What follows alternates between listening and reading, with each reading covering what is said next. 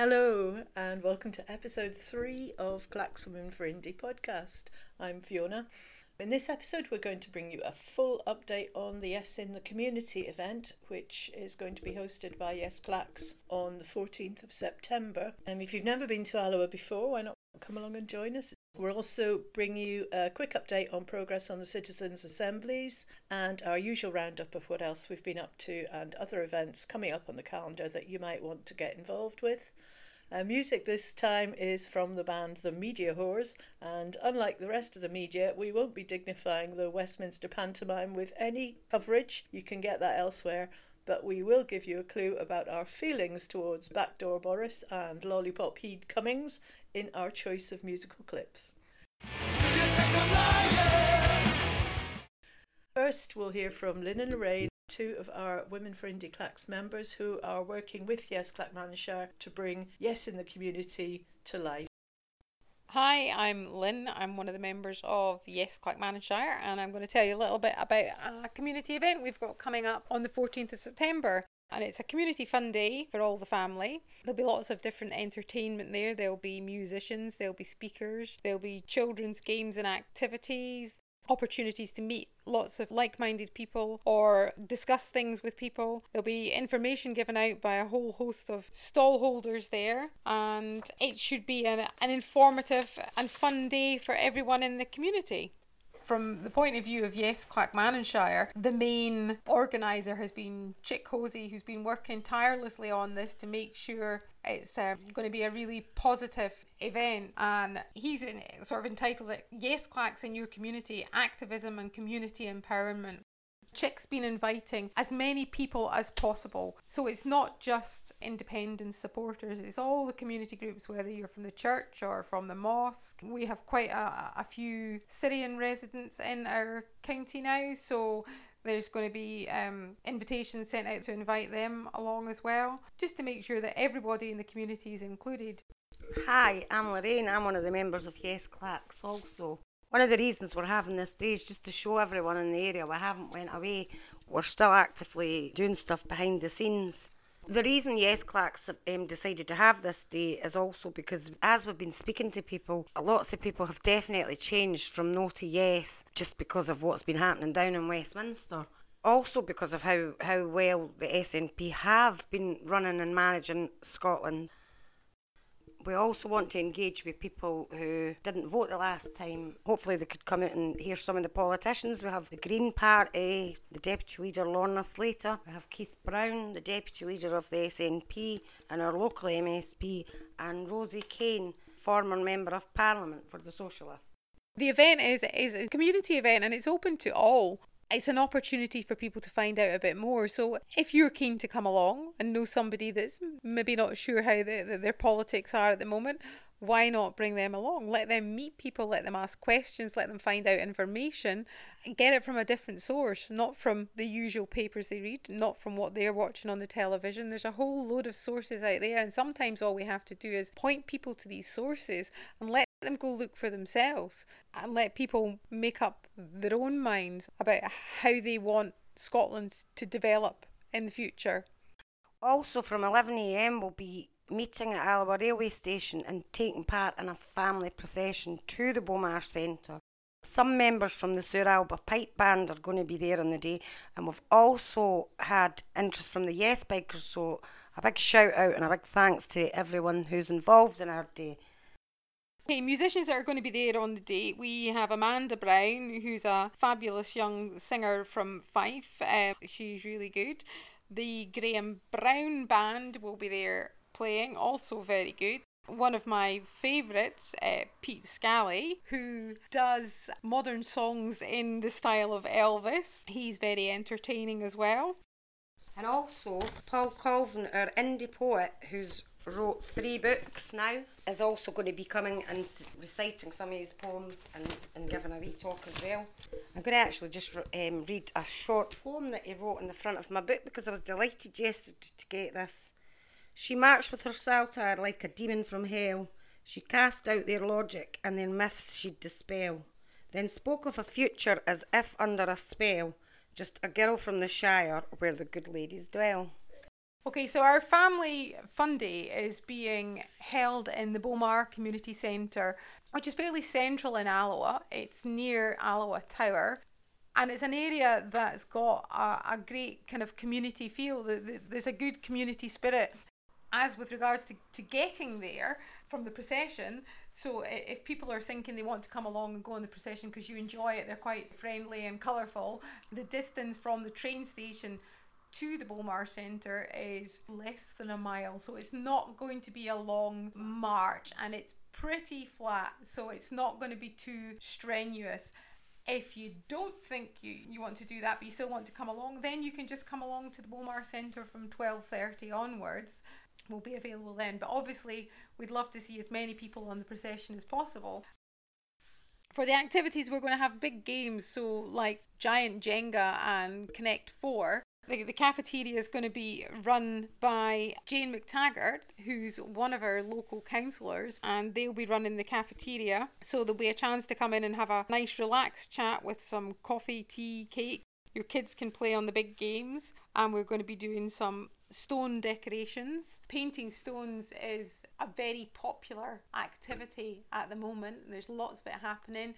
We're also going to do a collection for the local food bank, the Gate, and the one in Sauchie, Activate. We're looking for donations to give to them. They take most things, obviously not perishable goods.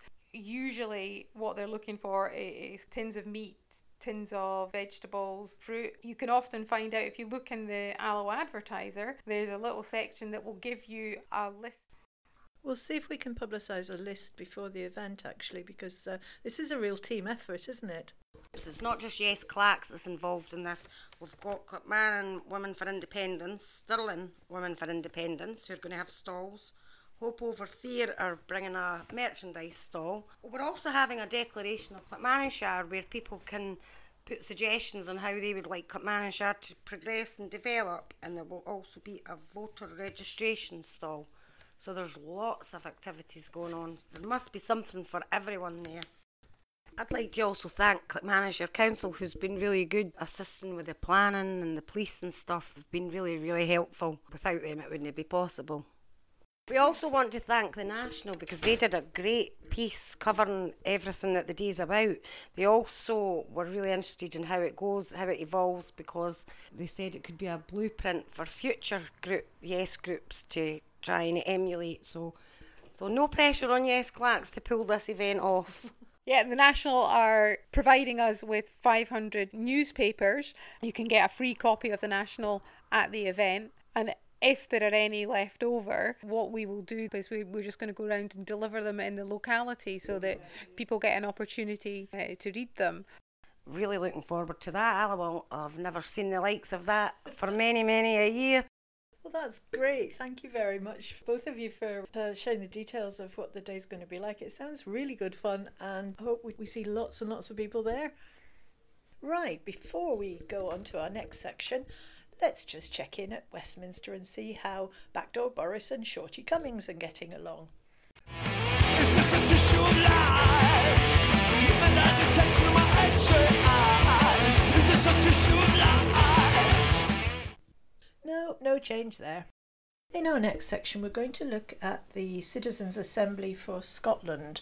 This is something I'm very interested in, particularly having seen how well the process worked in Ireland for some very, very difficult questions, the abortion debate and equal marriage. So the Citizens' Assembly that's being set up, they do have a website. There's not a lot on it right now. citizensassembly.scot is the website. They also are sending out a regular newsletter which you can sign up for, info@citizensassembly.scot. I've received my first email from them and it's quite interesting.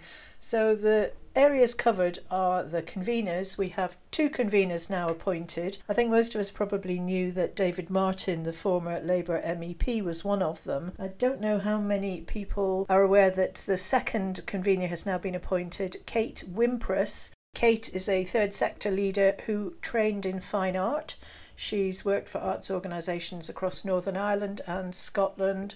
She's currently the director of North Edinburgh Arts, and she is particularly interested in how art can change the public realm and public imagination. working with artists whose practice takes them beyond the boundaries of the institution, studio or theatre. So interesting to see what creativity she might bring to the process. The two conveners are going to do a regular blog which you can access through the website. I did have a look at it, but it really is, at the moment, it's just saying how excited they are to be conveners. Progress so far, the dates for the Citizens' Assembly have been agreed, and the first meeting will be on the 26th and 27th of October in Edinburgh. There are frequently asked questions on the website as well.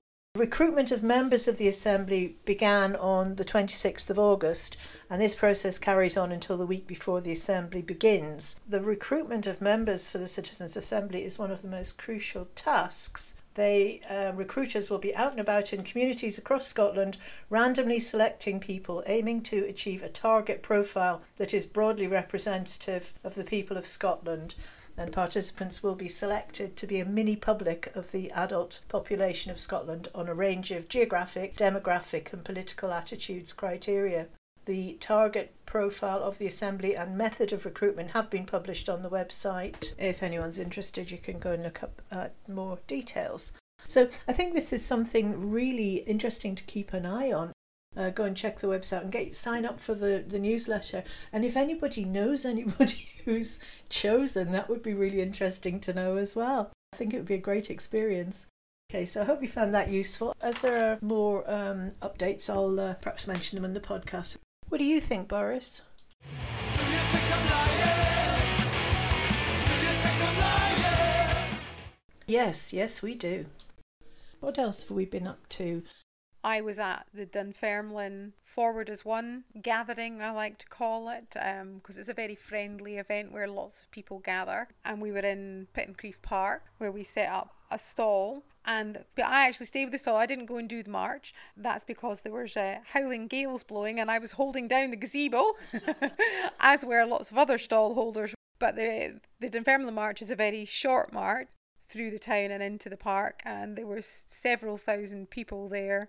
They're always great fun. It's an opportunity to meet lots of different people, network with other people from different areas. There's speakers on stage, there's musicians on stage. It's a good day out. Always when I go to the marches, when I come back, I always find that I'm so fired up and really positive, and I want to take that positivity and speak to people. It always encourages me more to speak to more people. The feel-good factor that the matches helps to create within the movement, it really does fire us up. So it's really, really important that we keep having these gatherings until we have independence. There's just so much going on to go to everything, isn't there? But two events I've been at recently. One was the William Wallace Society's commemoration of the anniversary of William Wallace's murder, not his death, his murder, and that was held at Cambus Kenneth Abbey on a most beautiful evening, and it was quite a small gathering, but they're just ordinary people giving heartfelt little tributes, laying a white rose. And the legend goes that, as we know, William Wallace was quartered and his 4 quarters were sent to different castles around the kingdom, and the legend is that the monks at Cambus Kenneth rescued his left arm and that it's buried in the grounds of the abbey. So whether or not it is, I don't know, but it was an absolutely very moving tribute actually, and really I think it's an annual thing, so if you get a chance to go, that's certainly an interesting place to go. The other event that a few of us were at was John Drummond, Everything You Ever Wanted to Know About the Constitution But Were Afraid to Ask. It was a very interesting talk, very worrying talk, just how unprotected we are without having a written constitution. And as we know, conventions are not worth the paper they're written on. They only work as long as everybody agrees to abide by them. And as soon as you get some maverick like we've got in Westminster at the moment decides he's not going to play ball, then the whole thing's worthless and there is absolutely no protection. There was some mention that Boris could create an enabling act, which is something that Hitler did in Nazi Germany, which is a terrifying thought. And the first paragraph on that enabling act could be that the UK is indivisible and anybody who is part of any organisation that believes otherwise is proscribed. As easy as that, and there is nothing constitutionally we could do about it. And the thing I find I've heard John Drummond speak a few times, and I do enjoy his column in the Sunday National, but I do get a bit frustrated with him. He does leave me wanting more, I think, because I'm perfectly convinced that we do need a written constitution. I think it is absolutely the way that a nation sets out its values and what it stands for and what it won't stand for. And I get completely why that's a good idea. I also agree with him that it's a good idea to have a draft constitution before you go into a referendum, because that's the protection for the people who don't support independence, who are worried about what would happen to them in independent Scotland. The constitution can actually say, look, we guarantee that your rights are going to be protected, your interests are going to be protected, you're not going to be bullied or disadvantaged in any other way. So from that perspective, a constitution is a really useful thing to have. I'm completely on board with that. Where I'm frustrated is that we always seem to get to this point with John Drummond's columns and his events where everybody agrees, but what's the next step? How do we actually get there? What's happening to make it real? And that's the point where, for me, he just sort of shrugs his shoulders and go, I don't know, there should be something happening. And the other thing I find quite odd is that Mark McNaught from the University of Rennes has been working for, I think, years on drafting a Scottish constitution, which you can actually have a look at the work he's done on the website, which is Clyde Built Constitution. If you Google Clyde Built Constitution, it'll pull up the draft constitution that Mark's come up with. And it's a very readable, very sensible piece of work. And I don't know if it's still open for comments, but for a while, anybody could go in and make suggestions or amendments or additions. And I know that Mark presented that piece of work to Mike Russell, and he was apparently very interested in it. But what's happened to it since? No idea. I mean, it could just be that in the overwhelming amount of things that the Scottish government's got on their plate just now, and with the daily madness coming out of Westminster, it's just dropped off the agenda. But I think that I would certainly feel much more comfortable that we had something legally protecting us. So that was a very interesting event. So the event we went to the other week in Stirling wasn't live streamed, but I know there are earlier versions of John Drummond's presentation on YouTube, and I'm sure Indie Live as well had streamed it. So if that's something that you're interested in, then certainly go and look it up. But be prepared to be a little bit scared after you've heard it. So there's plenty of activity, but are we seeing any signs of hope? I think we are. There was that poll the other week with 52% for yes, and the Times one yesterday which had 49% for yes, but that would have excluded 16, 17-year-olds and may also have excluded EU nationals, and there's a plus or minus 3%, so that could well be in the same ballpark as 52%. What are we seeing outside? How are we getting on with our conversations?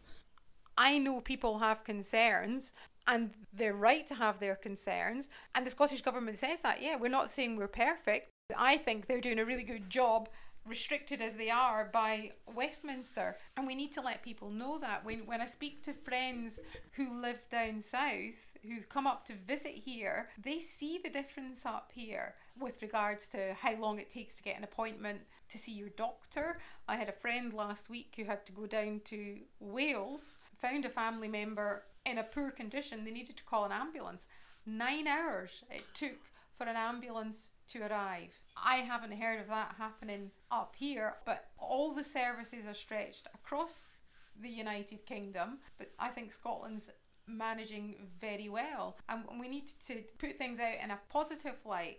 When we're criticised that 2% of people didn't get seen within the allocated timescale, flip that around. Actually, that means 98% did get seen.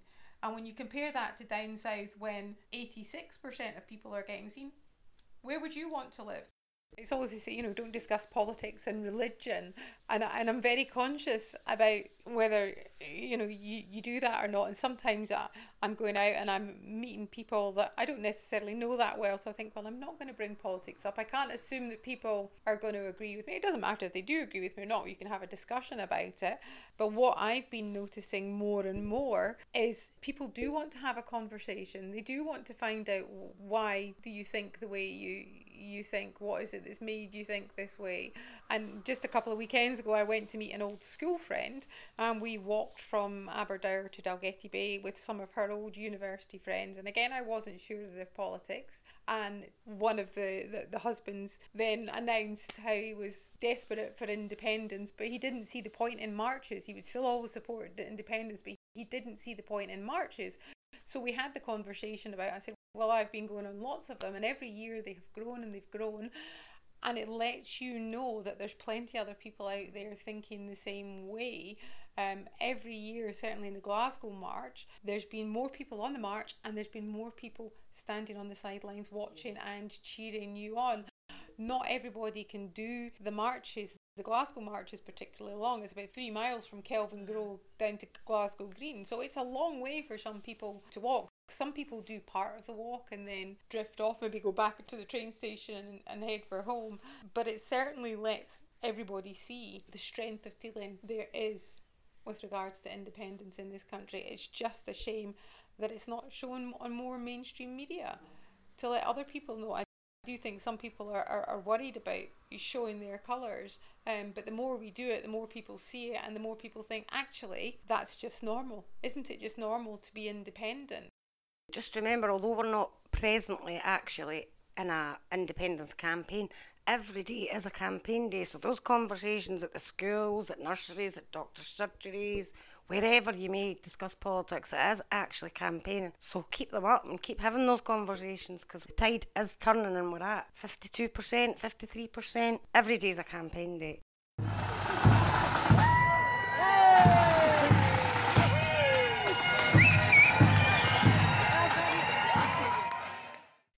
So just the last 5 minutes of the podcast, we'll run through events that are coming up that you might like to get involved with. We do have a Women for Independence Clackmannanshire Facebook page, which we're trying to put more events on, so do check that and please like it and share it and what have you. Perth March, all under one banner this Saturday. On Sunday, you've got a choice. There's the Stirling Bridge commemoration in March, from Causeway Head to Stirling Bridge at 2:00, or there is a panel discussion entitled After Independence, which takes place again on Sunday at 2:30 in Perth, the Grampian Hotel. So that could be an interesting one as well, especially if you're in Perth for the weekend for the march. And Wednesday 11th of September at 6:00, Leslie Riddoch is at the Carden Den Hub.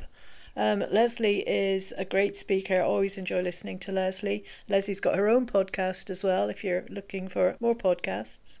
Then, of course, our Family Fun Day in Alloa on the 14th of September. And the 21st, there is an event in Dunfermline High School called Effective Campaigning to Achieve Independence. I think that might have Eventbrite tickets for that one. So that's a few events to keep us all out of trouble while we wait for our Section 30 order, or whatever means that Nicola Sturgeon is going to find to get us out of this hellhole.